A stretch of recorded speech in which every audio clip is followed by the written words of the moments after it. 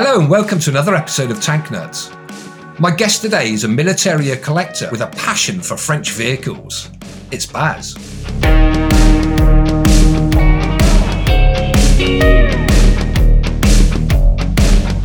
Hi Baz, how are you? Thank you so much for joining us. Nice to see you, Richard. I think we bumped into each other at Tank Fest, didn't we, last? I was going to say, how was your Tank Fest experience? First one I've been to as an exhibitor. Thoroughly enjoyed it. Really well run. Got to get inside a lot of the other guest armours that were there, the other tanks. Absolutely loved it. Best 4 days of this year, definitely. And it was odd, wasn't it? Really strange to see people again. It was my first experience of sort of getting out in the big wide world post-pandemic and actually seeing a lot of people again. Yes, it was. Some people I was avoiding because I owed them money, but we'll not go there. So, Baz, as I said, thank you so much for coming on here. Tell us a little bit about your collection. So, I mean, the thing that struck me when we first met was I've met a lot of collectors over the years who collect, German armour, English, American, etc., etc. But I have to say, outside of obviously Saumur, the French Tank Museum, you were the first person with this passion for French armour. Where did this all stem from? Okay, well, when you were young, Richard, did you have little toys that you used to play with? Sort of little Absolutely, army vehicles, or Matchbox, Stinky, that sort of thing. Action Men? Action Man. Okay, that'll do. We'll go there. And just the same for me. I remember going on holiday with my parents, and they used to buy me, I think it was called Solido or Solido, which were these little toy metal tanks made in France. And of course, I had the German ones, I had the American ones, and then eventually we ran out of their exhaustive range, and we ended up with sort of French tanks. So I used to get these weird and wonderful little toys that I used to play with, and just fantastically well-made little toy, but just absolutely bizarre designs. And I think that sort of stuck in my subconscious. So as I got older, I thought, well, I wouldn't mind exploring some of those little toys I used to play with. So I went to the usual sort of route, which was the buying a Jeep, and then went on to buying a Dodge, and then an Akmat, which is one of these French lorries. And it rolled from there, and we ended up with sort of armour at the end of the day, really. And so what's the collection at the moment then? Just run us through your collection. Okay, so on the soft skin front, I've got a Hotchkiss Jeep, which is a copy of the Willys Jeep. People might be familiar with those. I've got Peugeot P4, which is another soft skin Jeep that's in current use with the French Army. We then go into the trucks. So we've got Renault, sort of 4x4. We've got a Simca Marmon, loitering around somewhere in the back of one of the sheds, which needs a bit of attention. And then we go into the armour. So we've got Panhard AML, so we've got the 60 and the 90. And then we go through, and at the moment I'm running with 4 AMX tanks. So we've got the AMX 13 with a 90, 105mm gun on it. So that was the one that I had at Tank Fest. We've got an SPG there as well. We've got the Armour Personnel Carrier, and we've got the AMX 13. It's called a Ben-Hur, which is sort of a driver instruction vehicle. That is what I'm running with at the moment, trying to get in an armoured recovery vehicle as well at some point. And I've had to let some of the collection go because I've got more tanks than my wife's got handbags, and that's just not going to cut the mustard in the long term.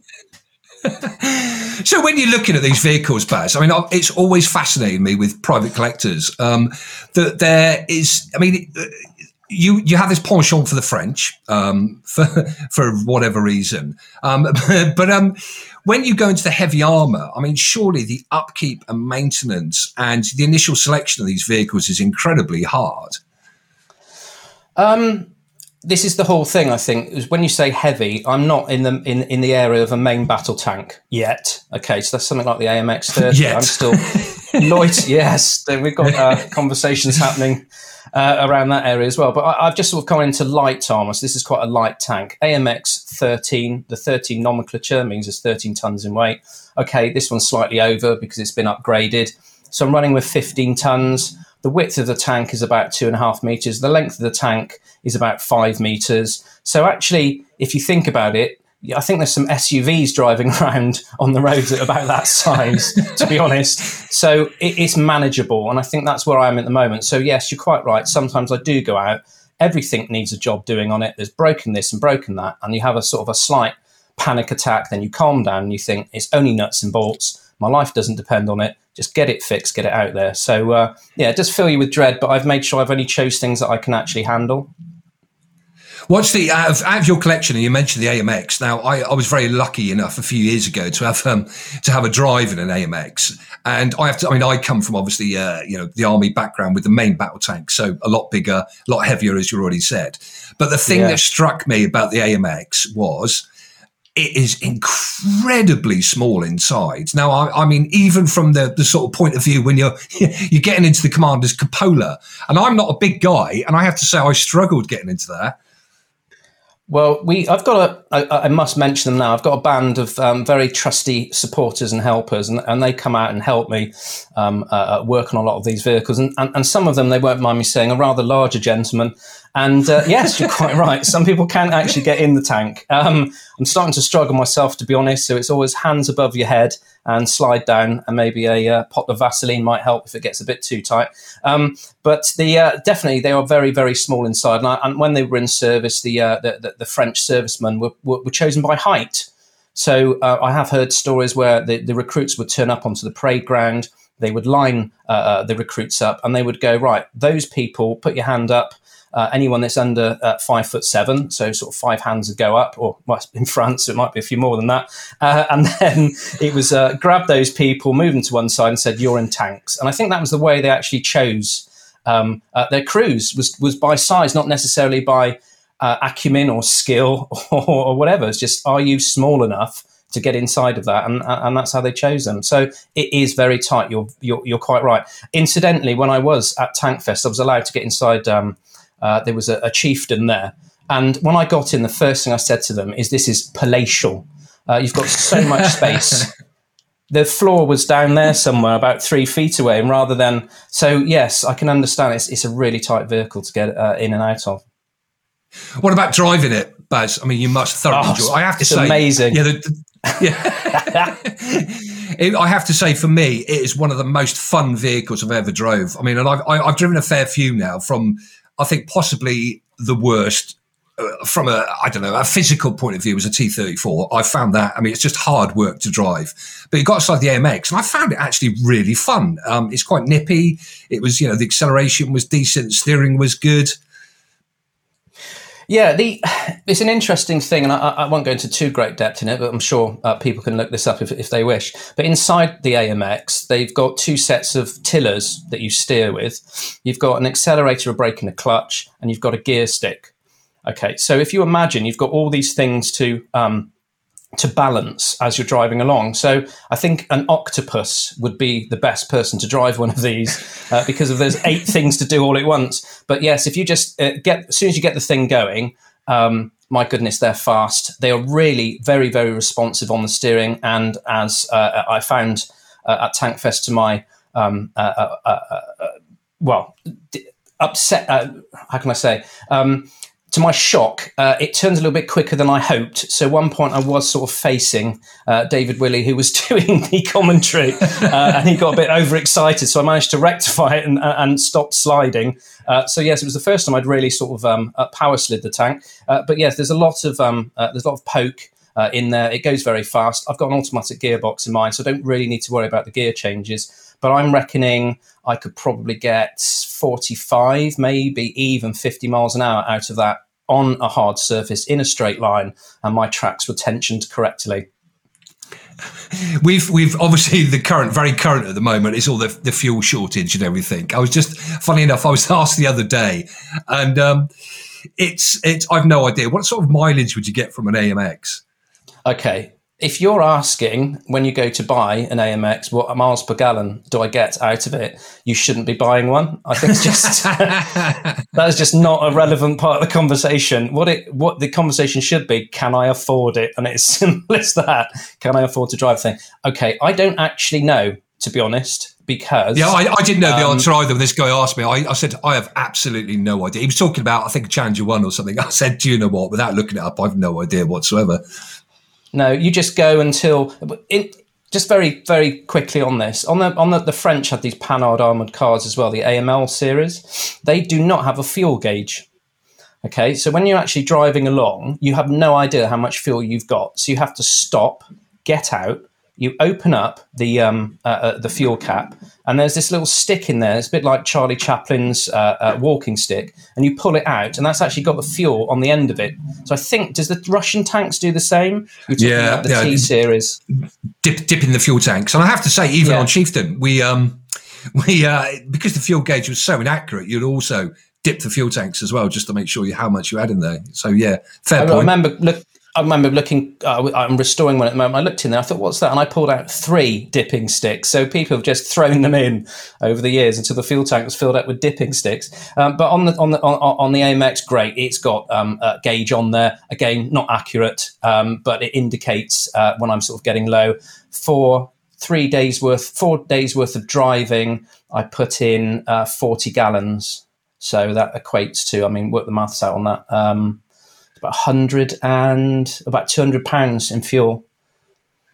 Oh, it's actually a lot better than I was imagining, to be honest.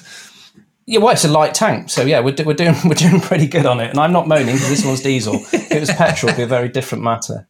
Baz, I had a question, funny enough, this morning from somebody who follows our channels. Now, it was all about this conversation about private collectors. So I want to run this one by you. You don't have to answer, of course. But there is a feeling that with the private collectors, some people, and I know my opinion on this, think that, well, why are the likes of you collecting these vehicles when they should be, it should be for everybody to see. It should be in a museum. It should be something like that. And I had actually a conversation with this guy about the fact that it was, well, let's take some of the bigger collectors, your Kevin Wheatcrofts, your Bruce Cromptons, these sort of people. Yeah. I mean, let's be brutally honest. If it wasn't for the likes of all of you private collectors, there would have been an awful lot of vehicles out there that just wouldn't exist anymore. They just would not be seen. A museum cannot afford to restore, I don't know, a panther or a tiger or something. So it's just not going to happen. And I have to say, and I also said to him that every private collector I've ever come across, it's also, they love, Tank Fest was a prime example of this, taking these vehicles out and allowing the general public to see them. So I think I stood up well for the private collectors, and I think I put my point across there. But when you have a discussion with people, and what's your hobby, Baz? Well, I collect French vehicles. They must think you're slightly potty or something. I think it was the French bit at the beginning that probably they thought it was driving. Let's be honest, okay. At the end of the Second World War, the French were absolutely strapped for cash. I'll get back to the private ownership in a second if you don't mind, but the French were just strapped for cash. So what they tried to do is they just used American kit.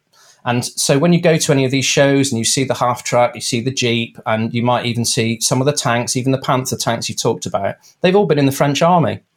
The French were so desperate, they collected all this off the battlefield, tried to repurpose it, and the Americans supplied them as well. Sherman tanks is a prime example.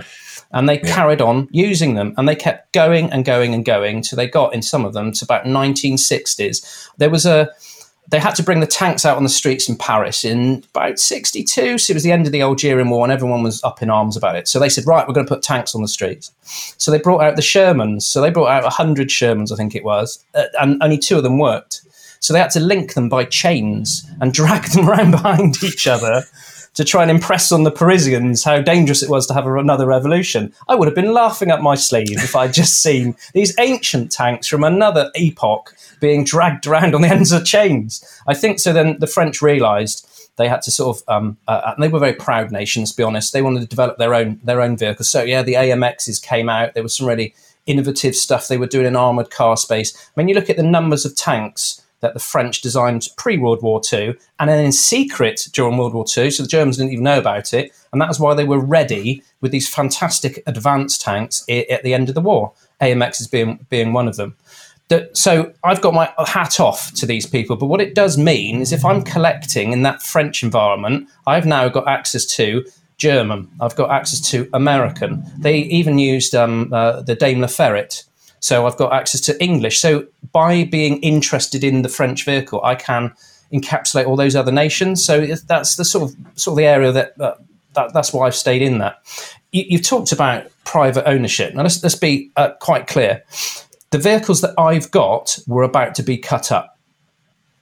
Okay, these were not I didn't get a checkbook and go to, I don't know, a dealer in France and say, look, I'm really after this. I'm talking about stuff that was unloved, forgotten, thrown out the back and rotting away. So the tanks that I've recently got, I was looking for a number of years to get one. There's a lot on the private market. And then I had a tip off, which was you must go over to this particular company.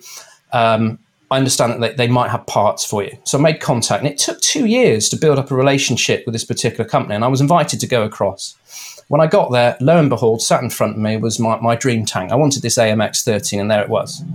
I said to the chap, I want that tank. I said, how much is it? And he said, it is. And he gave me a price per ton. So that was quite confusing to me, because when you don't go and buy your Ford Escort, and you don't have those now, given my age away, a Ford Focus, and you go, right, that's fine. Okay, so I'm going to charge you £5,000 a ton. You just don't do that. So I was thinking, hang on, we're at cross purposes here. I said, right, okay, well, that's really good. Yeah. I said, so what are you looking at? And he gave me a price. And I thought, that tank doesn't weigh that much. What is he going on about? And what he was actually selling me, unbeknownst to me, was 6 of them. And they were around me with covers on. So I agreed to the price, thinking, well, that's pretty fair. And he goes, right, how are you going to take all of them? And I looked round, and there was they were, I think it was 6 tanks. I just purchased 6 without knowing it. I went for 1. I came home with 6. Again, the wife wasn't happy when those turned up. Was that with on the motor? My wife wasn't there, luckily. She let me go on my own. She doesn't let me go anywhere on my own now since then, in case I come back with something ridiculous, like half the French army.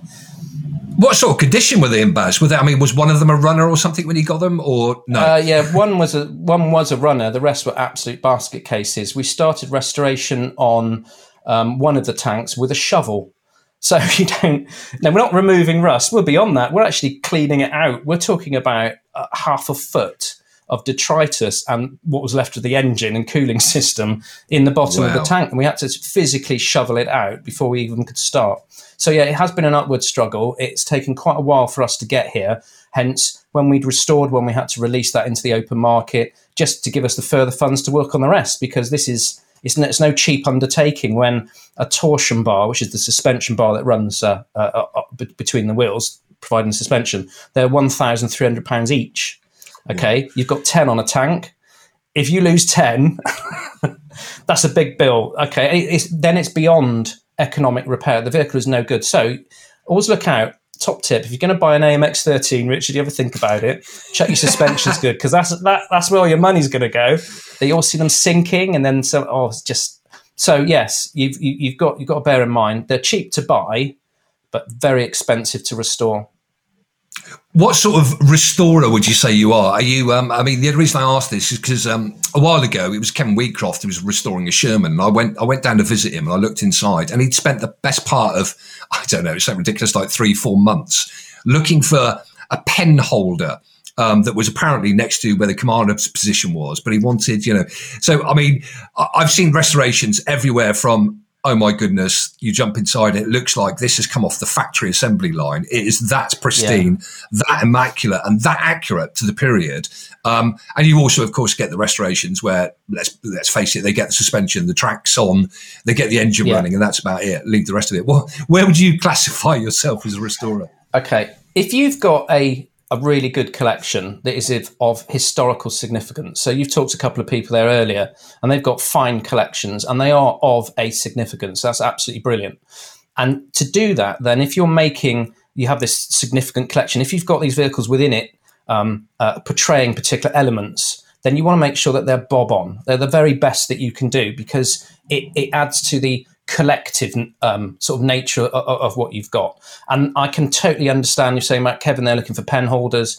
I'd love to do the same. I'm not, unfortunately, in that environment at the moment. I'm just about get the thing running, get in it, fall in love with it. Okay, because I don't think you can work on anything you don't like. Just a very controversial case, but if you actually genuinely love or feel passionate about that vehicle, you will go to the ends of the earth to get it fixed. And that's what you need when you're restoring armour. You've got to have that passion. And so for me, to fall in love with something, just looking at it isn't enough. I need to sit in it. I need to feel the vibrations. I need to feel the heat off of it. I need to smell it, the smell of oil.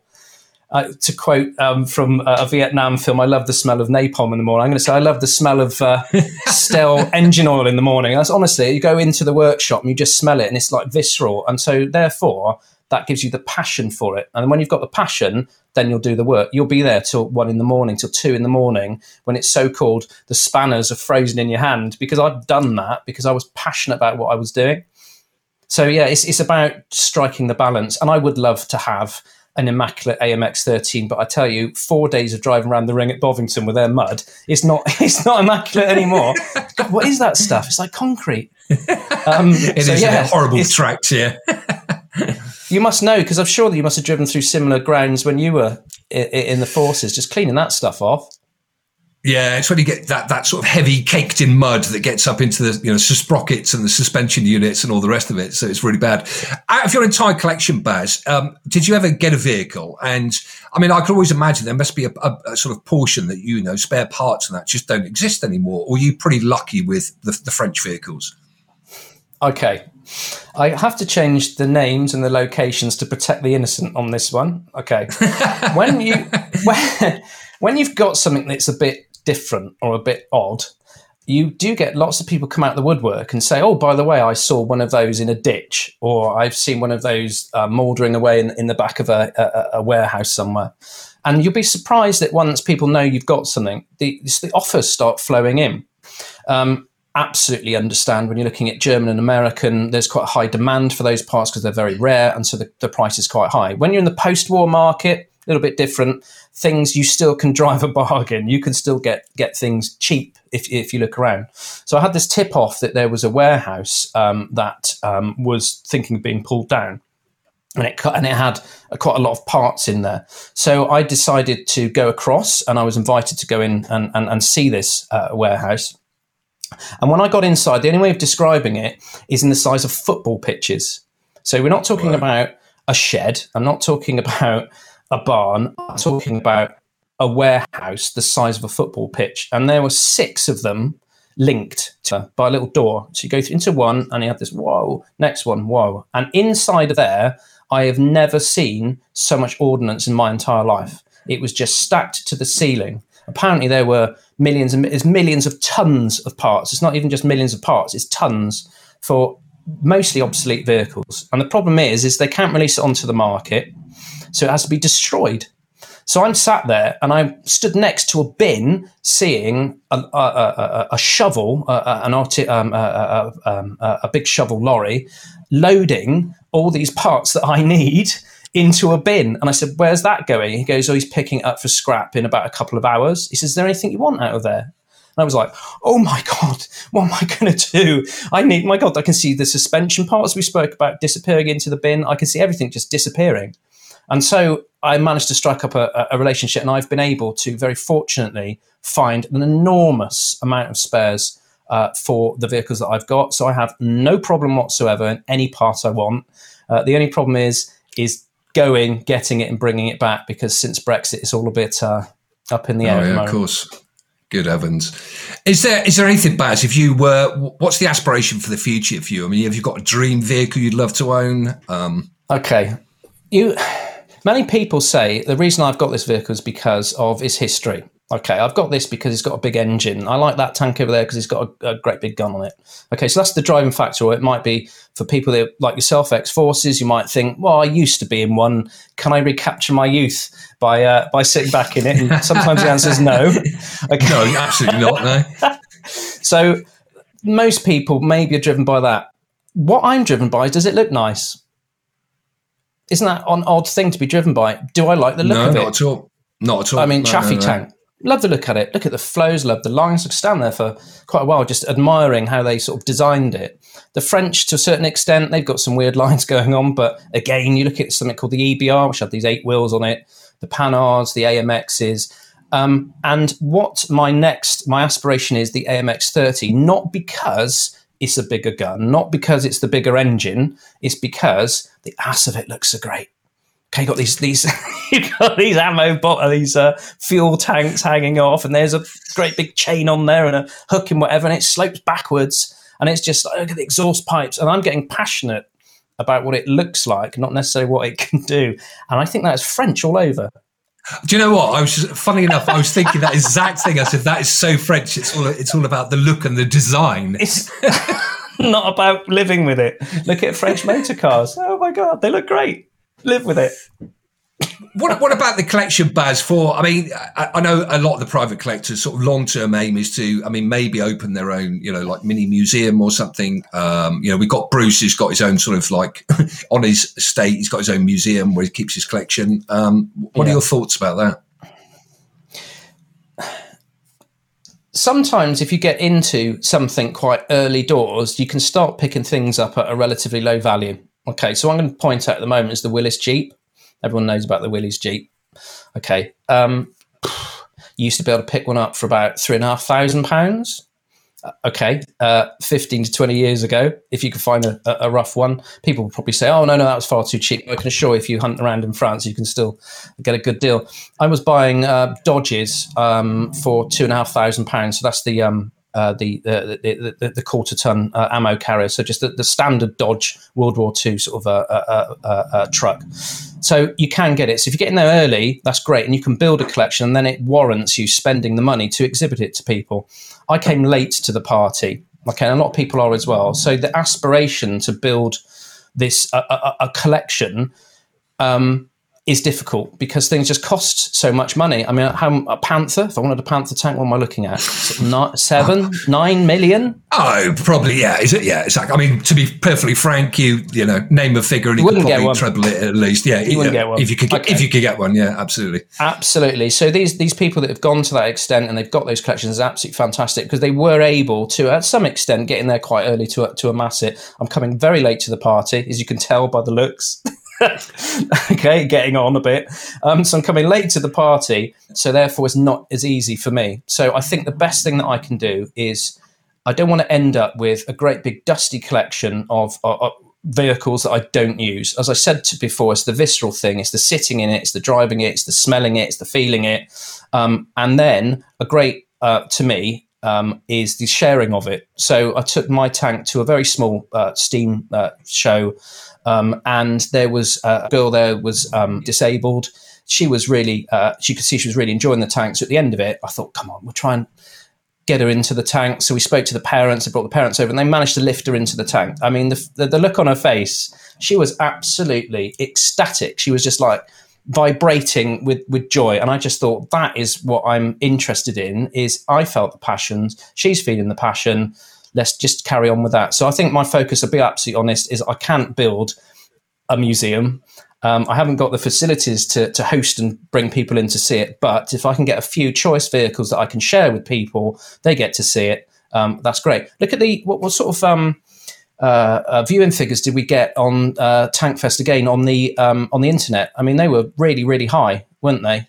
Yeah, I mean, sort of across the board, it went 500,000 people at some stage. So yeah, I mean, this whole world of tanks, as we know, obviously from the game, it's just got such an incredible amount of people and I have to say, age-wise, it's unbelievable when you look at the fascination. Everybody from like toddlers all the way up to, of course, veterans and everything else who are fascinated by this. So yeah, it's the one thing that I can never really put my finger on as to why there is this fascination for armor in particular, but of course militaria across the board. I mean, everybody, like you say, Willys Jeep. I would love to own a Willys Jeep. Now, like you say, I'm not sure why I would love to own a Willys Jeep, but I would love to own a Willys Jeep. You need to come and see me, Richard. We'll sort you out. I will see. Yeah, I couldn't afford it. But yeah, the idea of sorry, go on. So what I'm saying there is a physical museum that you go to and you stand there in awe and look around it is quite an expensive. It's quite an expensive aspiration. Okay, it takes a lot of money and a lot of dedication to get there, and a lot of stuff to put in it. But I've got a little story for you, just quickly. Okay.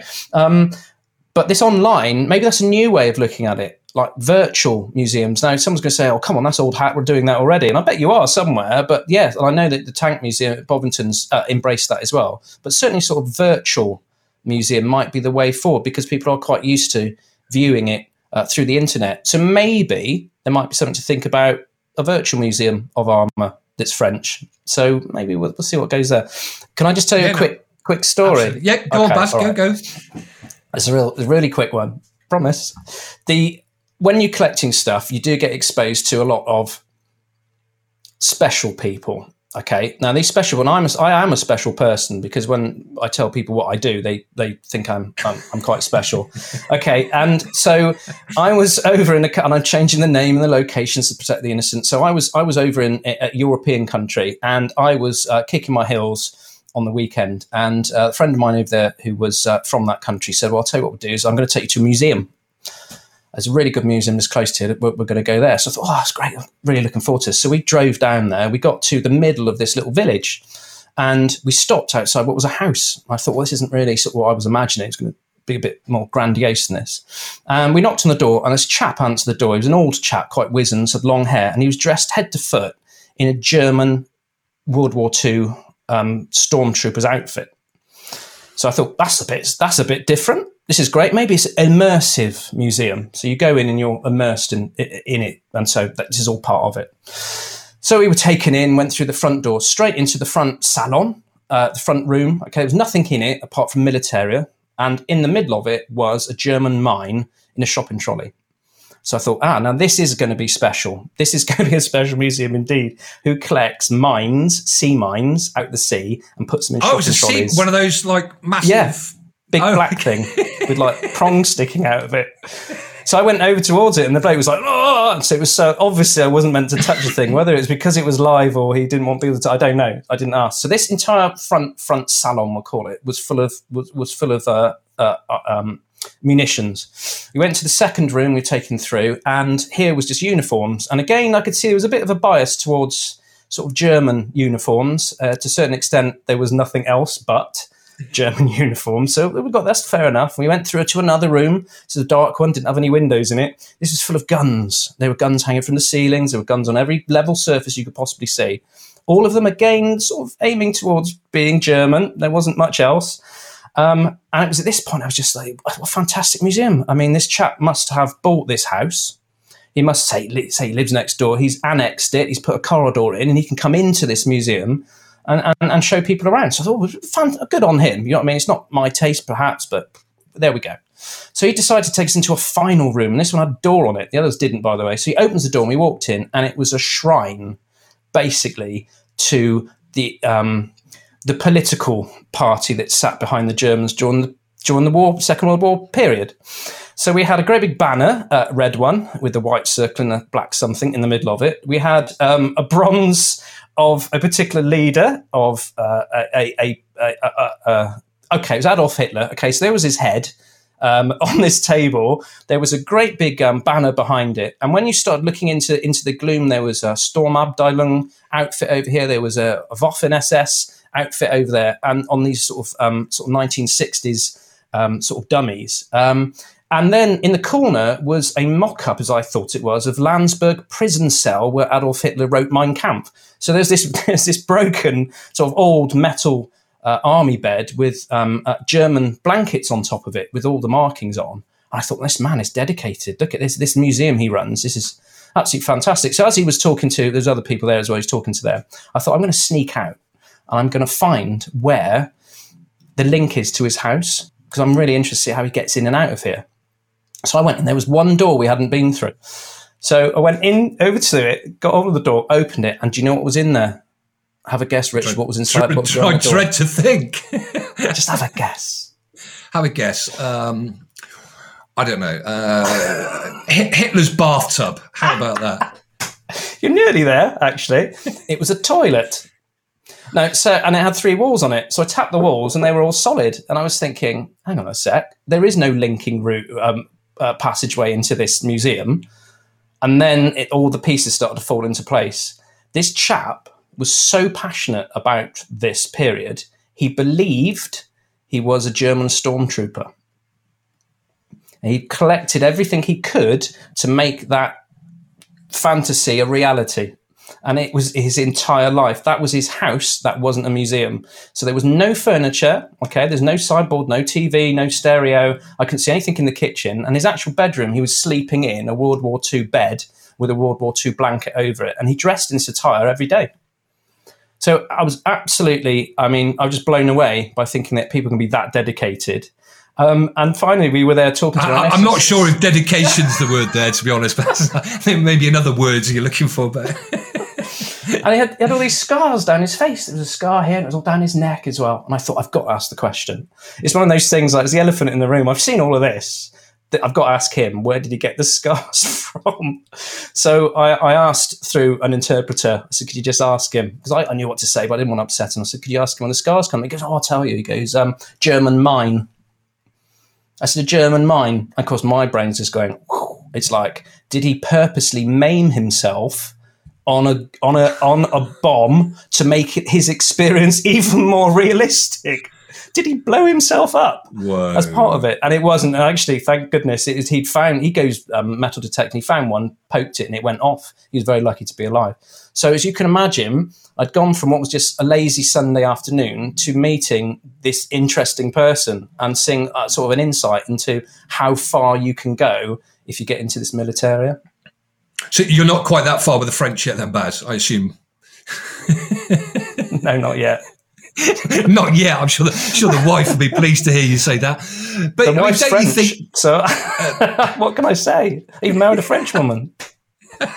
There you go. The obsession continues. With your collection, Baz, you touched on the history and you're obviously passionate about the history. Do you for the vehicles, do you know for all of them or some of them maybe the background history? Is that something which sort of sells you on the idea as well? Okay, this is where people who have English armour or military vehicles and to a certain extent American do really, really well. The reason is those nations kept really good records of what they had and they're willing to share it. I think you are able to go and find out if you give the army registration of a Saracen to the army, they'll tell you where it served and what happened to it, which is absolutely fantastic. The French will not do that. Absolutely will not tell you what that vehicle did or where it went. So you end up doing something I describe as vehicle archaeology. Okay, so you can do it in armour, and it's quite easy. And what you do is you dig in the bottom of the hull and you pull things out. So you pull out ranking, buttons, rounds, for example, and they'll have the date on the bottom of the round. When I say round, I mean like bullets, etc. So you can pull stuff out and that will give you sort of an understanding of where it was. But if you actually want to find out if my vehicle, this registration, served with the French army, not a chance of it. Wow. So you do have to do a lot. Yeah, the French will not release it. They still see it as sort of sensitive to do. But if you do go on the internet and you look around, there's what they call it's websites that are people that used to serve in those regiments, and now they're getting a bit older. They're wishing to share their memories, and they do post up pictures quite regularly with them next to the vehicle they used to drive. And it's only ever happened once where I've owned a vehicle and I looked on the internet and there was a chap stood next to it. So I could understand what happened to the vehicle, but that's just like once in a blue moon. That's very, very rare. So French, forget it. German might be even easier to find out what happened to them because there wasn't so many, I suppose. But yeah, I say certainly like you say, for the British vehicles, it's actually, I'm not saying it's incredibly easy, but I mean, there is a massive database where you can literally type in the vehicle registration and trace it a long way back as well. So, I wasn't aware of that at all with the French. Baz, to finish off, reenactments, you're involved in reenactments as well. You're looking at me with the strange look in your face there. Yeah, no, I do.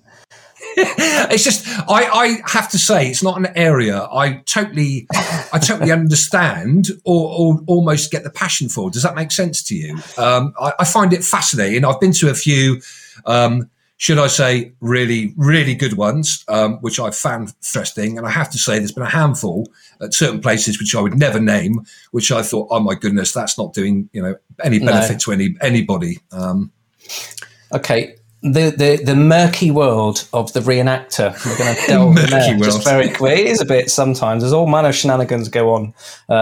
So reenactment hasn't had a good press recently. There was a lot of stuff that's been on the internet. There's stuff that was actually published by the BBC as well, in which they try to uncover extremist views inside of these groups. And quite right, any walk of life, you're going to get some sort of extremist that will be happy to, whether they know they're filmed or not, express something that's completely outrageous. Okay, so that's just going to happen. You do find with the reenactors, you get maybe sort of two sorts. You get some that are in love with the idea and some that are in love with it. Okay, so let me give you a working example. I would suggest that the numbers of reenactment of US Airborne 101st would have increased or doubled or tripled with the HBO series Band of Brothers. Mm-hmm. Absolutely. You would imagine that the numbers of people who want to be in it. Look at Fury when that came out. So that was with the Brad Pitt.